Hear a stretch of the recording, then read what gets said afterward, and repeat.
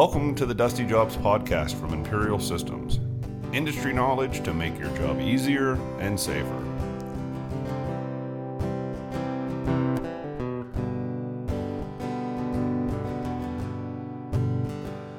Hello, and welcome to another episode of the Imperial Dusty Jobs podcast. Today, we are doing this from home due to the coronavirus. We are self-isolating, but we do have a guest with us today via internet. It's Matt Stearns. Matt, tell us a little bit about what you do and why you're on here. Hi, Donovan. Good to be with you today along with Imperial Systems. I am the owner-founder of Millennial Money Management in Meadville, Pennsylvania. We're a full-service wealth firm. We do financial planning, and we also do in-house wealth management. So I'm here to talk a little bit about the economy and the market and whatever other questions you might have. Great. Well, thanks for coming on. I know your time's valuable, and we appreciate your insight to helping us unpack a little bit of what's going on. You know, we're both sitting at home right now because things are a little crazy and trying to figure out maybe how we got here, where we were, and where things are going to go. And glad for your insight on that since you watch these things on a daily basis. And how about we start about a month back? Where were we about a month back as far as the economy, Matt? Yeah, from an economic standpoint, really before the fear came in to the marketplace about the coronavirus, things were looking pretty strong. Unemployment was at an all-time low, stock market at an all-time high, labor participation rate was good, consumer spending was high, people were going on vacations. Everybody looked pretty poised for more growth in 2020. We were kind of leading up to the election here, and there were some questions, I think, that needed to be answered in the future. But from an economic standpoint, things looked quite strong. And as we know, they've turned on a dime here recently. So there's a lot to unpack here and what's just happened in the last 4 or 5 weeks. Right. But, I mean, we started off this year strong. We started off good. I know in manufacturing for us in particular, we were having a really good year at Imperial Systems. And it just seemed like almost everything happened slammed on the brakes, flipped off the lights. It was almost like a screeching halt. Is that what you were seeing too, or kind of bring us up to date on where we're at now? Yeah, it really felt like a fast-moving wave traveling all across the globe. It started obviously in China, and then when we had an economic shutdown in China there for a brief period, I think it disrupted some supply chains minimally, and then it grew to South Korea. The Western world started to pay attention to it, Europe and the United States, until eventually we started having cases in Italy, and we started to see European countries shut down, and now it's here, and we're shut down. It's disrupted global supply chains, so it's affected a lot of industries across the board, a lot of service industries, but also manufacturing, and that's a big result of the way the goods move across the globe and how we were restricting them because of the potential virus threat. I hear what you're saying. Well, we got the kids at home right now because we're homeschooling. They shut the schools down, and we decided we should try to get a trampoline, and came to find out all the trampolines are made in China. We can't even get a trampoline in the United States. We're starting to see the effects now, just in our personal life and our little endeavor trying to do that. And I can imagine that we're seeing that also across in just manufacturing in general on our little bit of our dependency on some products being brought in from other countries. Yeah, I think that's a perfect example to really speak to the extent of how serious the situation is. If we can't get simple products like, trampoline springs or whatever it might be that's holding them back, how's that affecting industry? And it's alarming to me. I'm seeing disruptions in the supply chain for our defense industry, for example, because China is holding up production for things that we need that are an interest of the national security. So it's definitely a very serious situation, and we're starting to see real economic numbers now that are being reported to kind of show us this has been pretty impactful. And obviously most of the country's in shutdown right now. Lucky for you guys, you're able to keep working because of your focus on airborne health and safety. Right. But a lot of industries are being heavily impacted, and it is a little bit eye-opening to see how fickle those global supply chains are and how dependent we are on them, and they can unravel very quickly. Right. And I know for us at Imperial, being made here in the United States and being made right here in Western Pennsylvania, it's nice to be able to keep our local economy going and keep the guys working here, and also being able to help with anything we need stateside during this crisis. Wherever we might be able to help out, we're trying to do that. So when we see that, as you start to talk about how this is affecting global supply chains, how do you see it playing out in our manufacturing sector? Do you see, if we start to look down the line, look down into the future a little bit, how do you think things might go? Sure. So first of all, for the past 3 or 4 years since the new administration has come in, I think we'd seen a little bit more attention being given to the domestic manufacturing economy and the companies here in the U.S. getting some steel mills back up and running and supporting U.S. manufacturing. And so that was helping. So we were watching that help.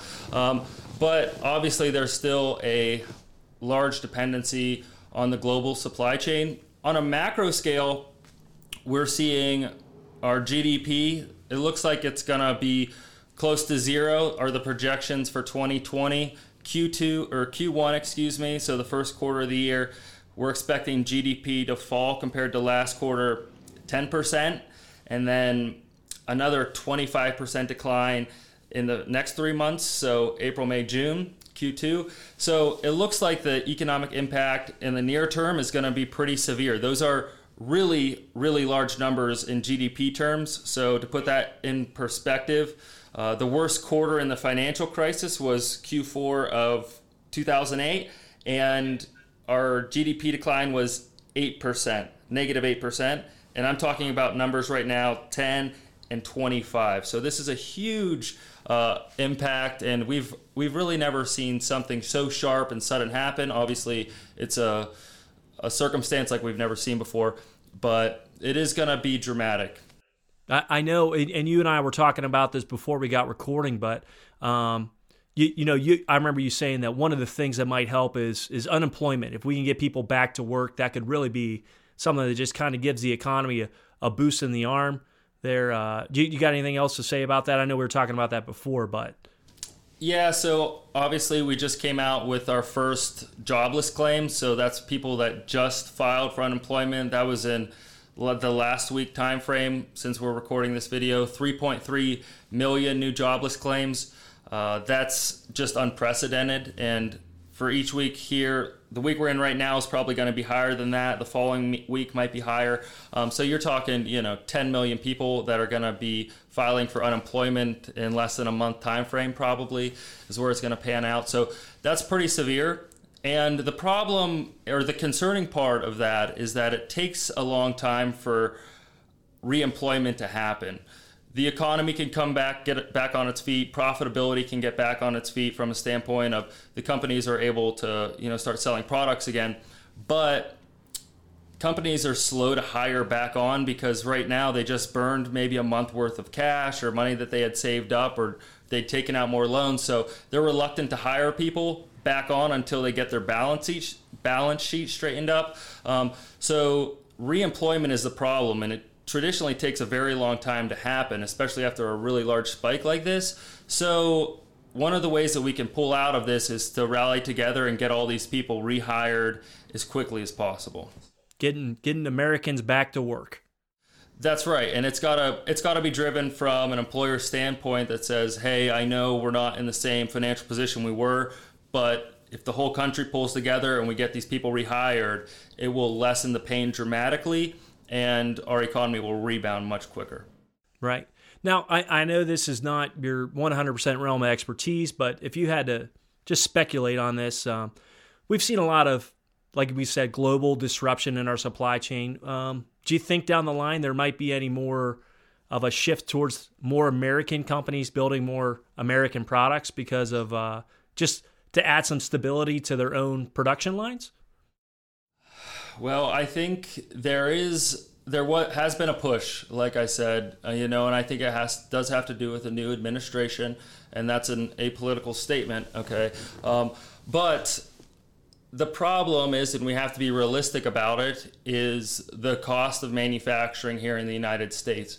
And so I'm not sure what needs to happen to get that sort of push back on, but if it's another, sort of made in the USA type of, marketing campaign or whatever it might be to get people on board with, hey, let's rally together as a country, open up these manufacturing sites, understand that it's going to cost more, to get our inputs or our materials, understand from a consumer perspective that we're going to have to pay more for that good, but we're supporting American jobs, we're keeping our supply chain here in the United States, and also from a defense standpoint, whatever we need from a national security standpoint, we can produce all of that if need be as well. So I think it's a mindset thing, because we're not going to be able to compete on price, so we're going to have to just pony up and be willing to do it, and it's going to be a psychological thing, right? Right. So, well, I think that's what we need in these times, is some hope and seeing where we can go, and a clear understanding of, if we get together as a community, as a nation, what we can do to help get through this, not just by washing our hands and trying to be as safe as we can, but thinking down the line to how we can help get our economy back online and get everybody back to work and do what we can. And we were also talking about earlier, the number one thing is we just got to do what we can as individuals to try to be healthy and safe, so that the sooner we get rid of this health issue, we can get back to working and get the economy going, right? Isn't that what you'd say, Matt? I couldn't agree more. I think it's a rallying cry here. This virus is impacting every single American, and it's time for America to come together, to put their differences aside, political or whatever they may be. Take care of yourself first and your family, and look after your neighbors. And the quicker we do that, employers looking after their employees, the quicker we all can rebound, get back on our feet, and get back to the way that things were, just a few months ago. So I think you're right on point, Donovan.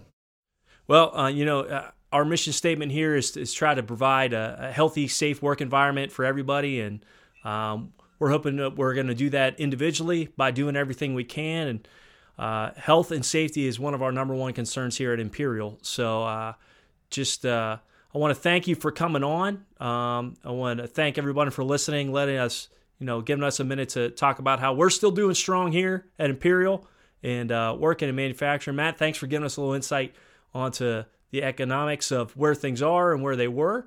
And just once again, thanks for coming on.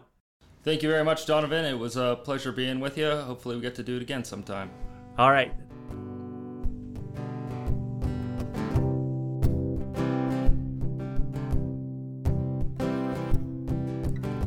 Thanks for listening to the Dusty Jobs podcast. Breathe better, work safer.